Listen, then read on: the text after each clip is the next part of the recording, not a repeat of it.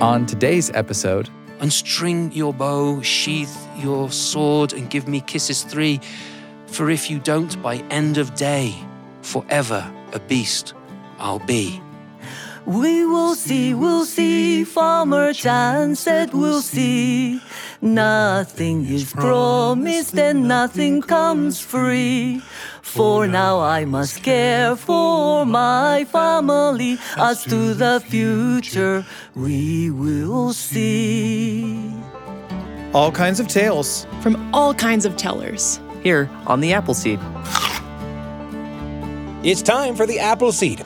In each episode of the show, we bring you a couple of stories from favorite storytellers. The stories will entertain you, they'll inspire you, they'll get you thinking. They may even help your family tell your own stories. I'm Sam Payne. Our first story is an ancient tale of magic and dragons called The Laidly Worm, told to us by Simon Brooks, storyteller originally from the United Kingdom and now living in New London, New Hampshire. Now, Simon collects and retells all kinds of tales from all over the place, and this one was first published over 200 years ago in the British Isles, but versions of the story exist in other places like Iceland as well. Now, laidly, as in the laidly worm, is an old word. It simply means ugly, loathly. In fact, if you speak French, you may recognize the word as being very like the French word for ugly, laid.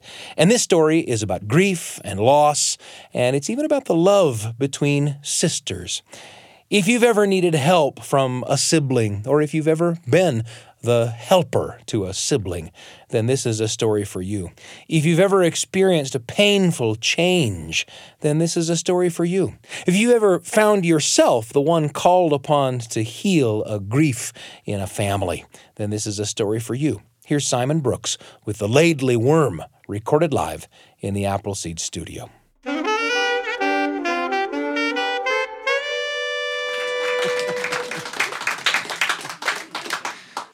This story comes from the northeast, as you're looking at the map, the northeast of England. And the place is Bamborough Castle. And many years ago, there was this king who was madly in love, devoted to his wife. And they had 2 daughters. And the daughters, they were like night and day. They had the best traits of both of them.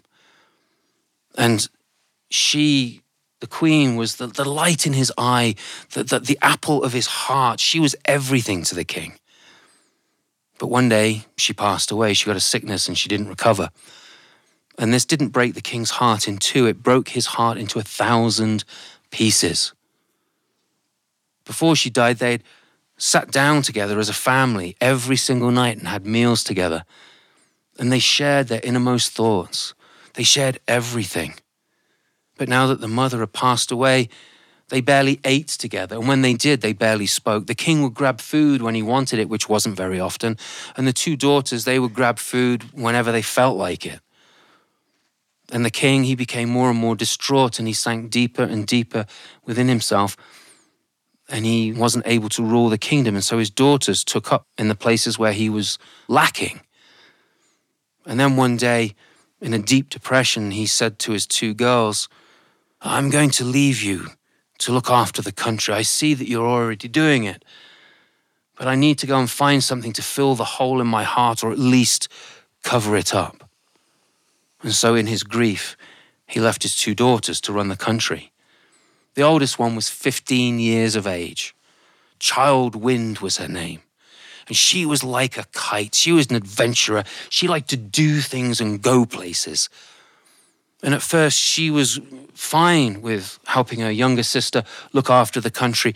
But every time she walked down a corridor and didn't see her mother, her heart broke a little bit more. Every time she opened a door to a room and her mother wasn't there, her heart broke again. And so Child Wind said to her younger sister, Margaret, I am going to leave you in charge of the country in my absence and in our father's absence. I will give you the keys to the kingdom. And she handed him the keys. I will go and travel to our neighboring kingdoms to make sure that peace is kept in the absence of our father. I know you can do this. And she left, sailed away from the coast. Margaret was one of those detail-oriented people. She was into numbers. She was into charts and flow and the nitty-gritty of life. And her grief, she just threw herself into running the kingdom. She made sure that there were ores and metals for the blacksmiths. She made sure that there were seeds and grains for the farmers, that there was flour for the bakers. She made sure that every single knife in that kingdom, every single tool in that kingdom was sharp for her father's return. And it wasn't long, considering, when she got messages that her father was returning, that he had found someone who was also hurting, someone that helped cover that hole in his heart, and he had helped her cover the hole in her heart, and that they were married. She wouldn't have to call the new queen her new mother, but she would be the new queen. And Margaret was overjoyed that her father had found someone to bring her some sort of happiness. And so she started to prepare this huge feast for the day of his arrival and the new queen's arrival. She got in touch with musicians, and I'm sure storytellers as well, to have a great feast for her father's return. And the royal household were there, the guards were there at the docks to meet them. And the king and queen disembarked the ship. And Margaret, she used all of her self-control not to leap into her father's arms. She politely curtsied to the queen, and then she curtsied to her father, the king, and then she leapt into his arms and held him as father and daughter. And she was overjoyed to have him back. And she turned to the queen and said, "Your Majesty, I imagine that your customs are slightly different to ours, as our customs are slightly different to yours. And this castle that you are moving into is going to be a new home for you. I will do everything that I can to help you find your way in our world here. And if you need anything, let me help you." One of the guards who was standing, listening to this, whispered to one of his comrades and said, "There's something really canny about her. The kindness and her compassion in Margaret is unbelievable." And the queen heard this, and the queen did not like hearing this. "You could at least," said the queen, turning around and facing the soldiers, "you could at least show me the courtesy that you give this princess who has lived here for many years." Margaret bowed down, undid the keys from her waist, and handed them to her father. But as she handed them to the father, the queen's hand went over hers, and she pulled the hand and the keys to herself. "I shall take those," said the new queen. Nobody heard her mumbling and muttering to herself as the queen went in the castle, thinking that, "I cannot do anything about her looks, I cannot do anything about her manners, but maybe I can." You see, this new queen, the king's new wife, the king who had been enchanted by this woman, was indeed enchanted by this woman, for she was a sorceress. And she went down into the deep cellars of the castle, and she cast a spell on Princess Margaret. And when Margaret awoke, she was no longer a fair maiden, but a laidly worm, an ugly dragon. When the maids came in, they screamed at the sight of this dragon in Lady Margaret's room. Lady Margaret thought there must be somebody behind her that was threatening her, and so she leapt off the bed, only to see her own scaly tail falling to the floor. And then she saw her clawed hands, and she turned to speak to the maids, raised her hands, and the voice that came out was not a human voice, but a raspy, growling, animal, guttural sound. And she knew in that instant that the maids, when they ran, they would get the guards, and when the guards would come back, they would assume that Margaret had been eaten by this creature. And she was right. The guards came in with their swords drawn, with their spears pointing. She tried to raise up her hands and calm them, but her voice and her appearance was so terrifying that they just lunged at her. She backed further into the room, the scales scattering on the floor. She smashed a window open with her tail, and ran down the walls, her claws holding on, down into the moat, swimming through the moat, over the moor, towards the cliffs, towards Spindleston Heugh. As she made her way down the cliffs, she could hear the church bells ringing out a warning that something dreadful was now in their town. And Lady Margaret, who was now this Laidley worm, took to hiding in the caves and the caverns at the base of the cliff. It wasn't long before she needed to eat. And against her will, she was eating stray animals that got too close. Lambs, sheep, calves, dogs, cats even. And the villagers, they were worried that their children might stray too close to the cliffs and be eaten by the monster. So they went to see the wise woman of the village. And the wise woman, she thought about this. Wise women, wise anyone, speak in riddles. And this was all she could say. Call upon Child Wind to come home, only she can help us. And in regards to the dragon, 12 kine, 12 cattle have to be milked dry at dawn, and their milk taken down to the troughs carved out by the waves at the base of Spindleston Heugh, and the milk left there at sunset. That will sate the dragon's desire for food. And so the people the next day milked 12 cattle dry of their milk at dawn, and waited until sunset to take it down to the bottom of the cliffs and pour the buckets and the urns of milk into the stone troughs that had been carved out by the waves. And word was sent to Child Wind to return. There is evil, there is danger, there are dragons. Now, of course, the sorceress, being a sorceress, she knew that word was sent. And so one night when the moon was full and bright up in the sky, in bare feet she went down to the beach, to the shore, and she called the evil creatures of the ocean to her. And she commanded them to go out and seek the ship that Child Wind would be sailing upon and destroy that ship. Make sure the ship sank and that Child Wind would never make it to these shores again. And so those creatures, they went out into the waters. Child Wind, she knew that something was up.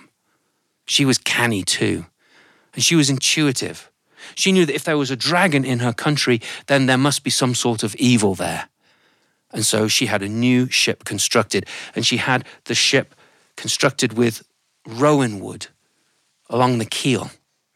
Rowan wood is supposed to be the magical wood, the wood that protects against evil.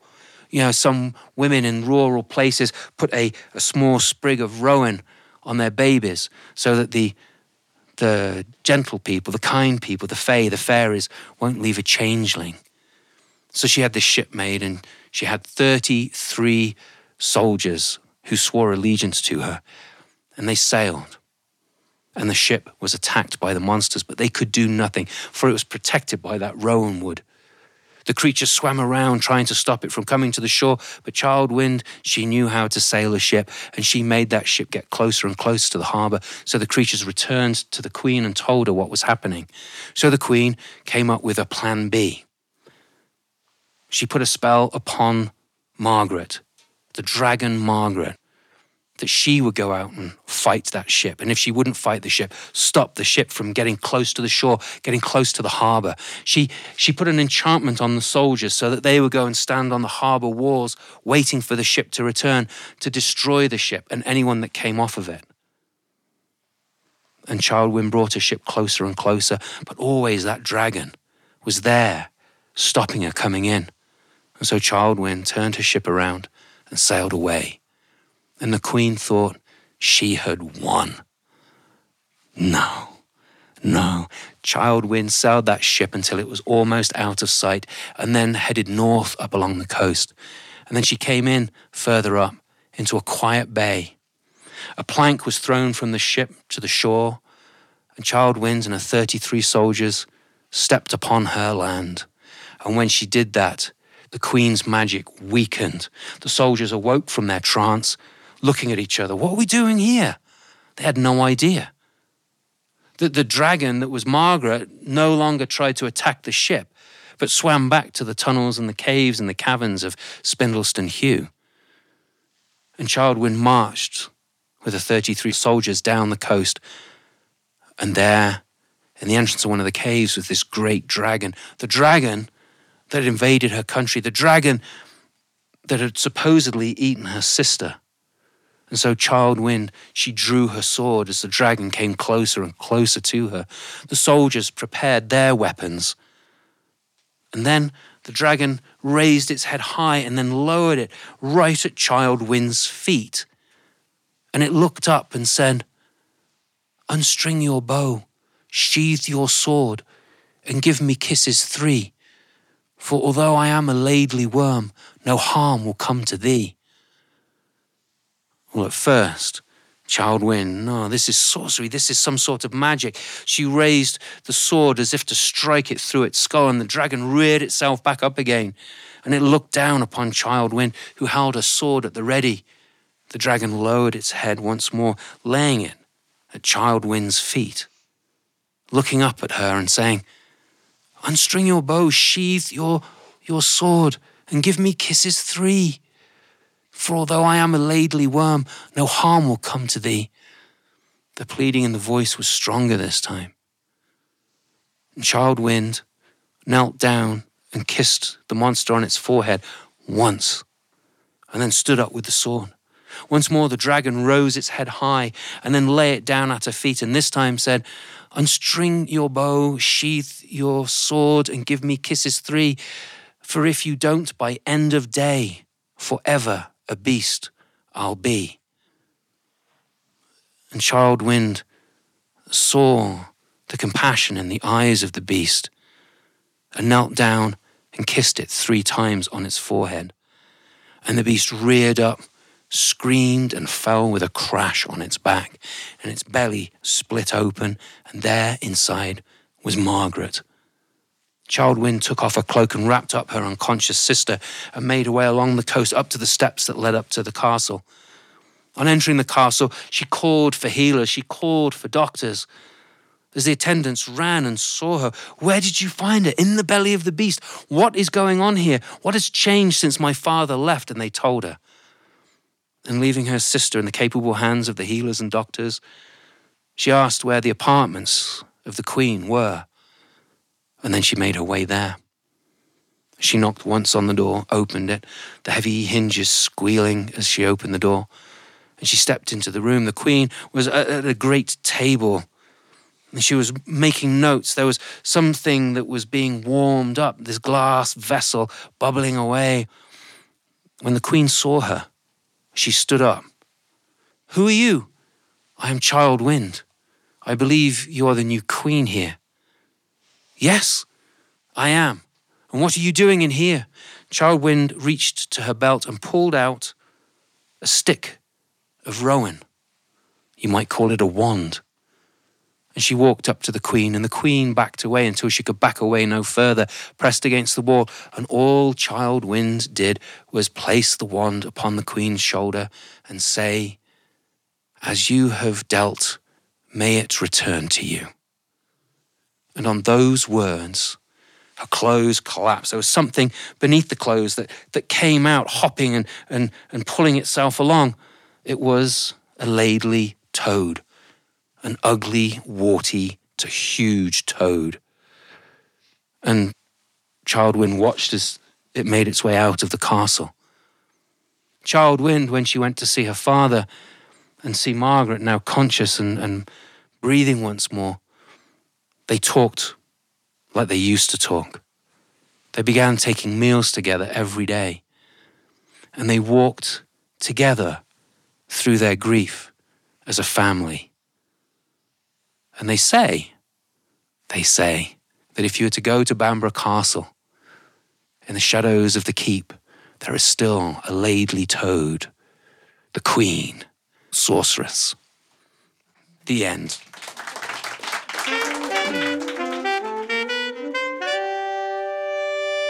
Simon Brooks with The Laidly Worm, a story recorded live in the Appleseed studio before our terrific studio audience. That story was full of magic and dragons. It reminded me that in my own non-magical, non-dragon-filled life, I sometimes see things that appear monstrous at first, but then later I find out that my first impression was wrong.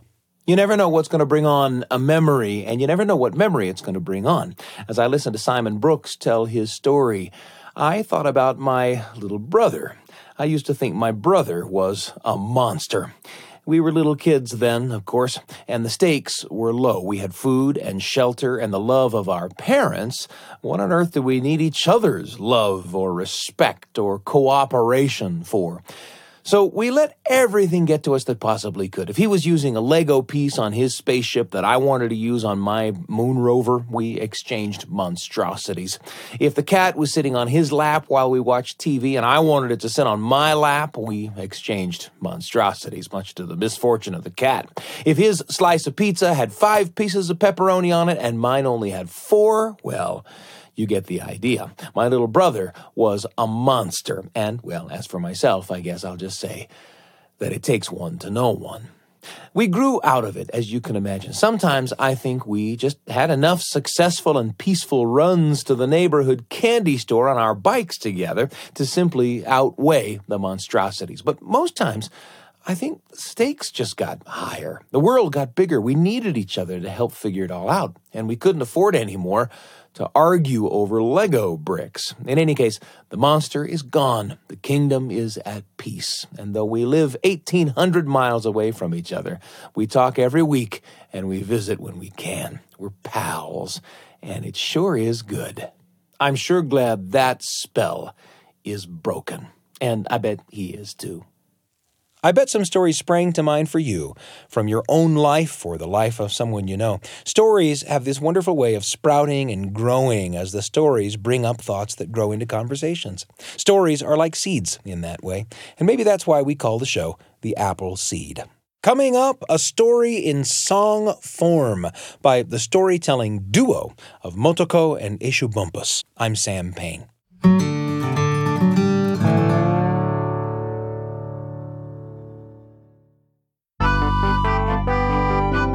It's such a pleasure to be with you on the Appleseed today. A moment ago, we heard The Laidly Worm, an ancient tale of sorcery and metamorphosis told by Simon Brooks. And now we have another story for you. It's called The Song of Farmer Chan. And as the title implies, it's a story told in song form. It's from a storytelling tradition where a series of events occur that initially look like good fortune, but then they lead to catastrophe, but then those same catastrophes eventually come to look like blessings. Here's the Song of Farmer Chan from storytellers Motoko and Eshu Bumpus, recorded live in the Appleseed studio.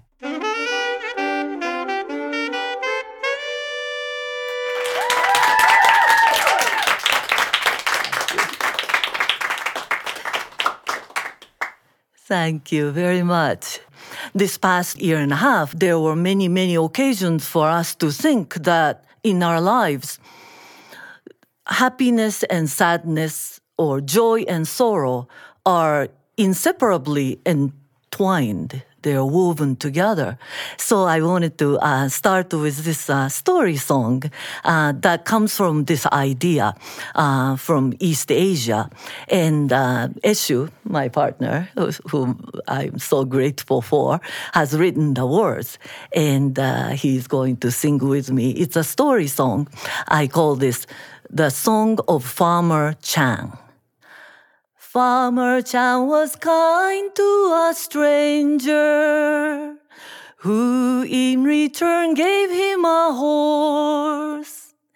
Everyone said how lucky he was, how he'd prosper in due course. We'll see, Farmer Chan said we'll see. Nothing is promised and nothing comes free. For now I must care for my family. As to the future, we will see. Then came a time when the horse ran away. Everyone thought it was a shame. They said, we are sorry for your dismay. Some even tried to place blame. We will see, Farmer Chan said we'll see. Nothing is promised and nothing comes free. For now I must care for my family. As to the future, we will see. Then one day the horse returned with a second horse in tow. Oh, Farmer Chan, the neighbors exclaimed, you're more fortunate than you know. We will see, Farmer Chan said we'll see. Nothing is promised and nothing comes free. For now I must care for my family. As to the future, we will see.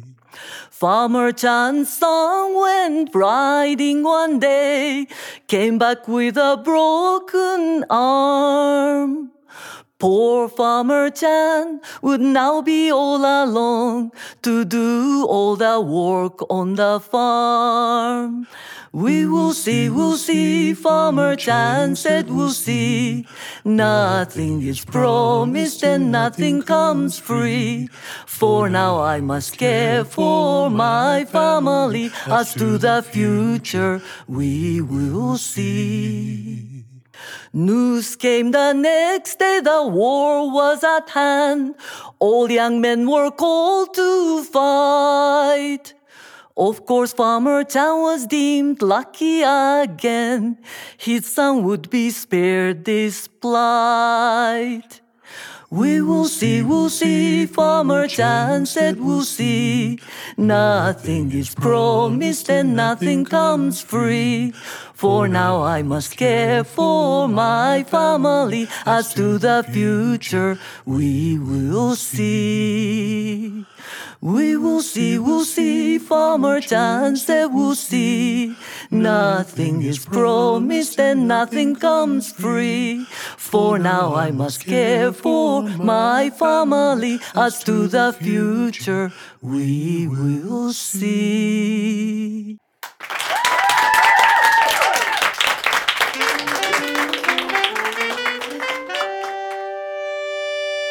That was Motoko and Eshu Bumpus with a performance of the Song of Farmer Chan.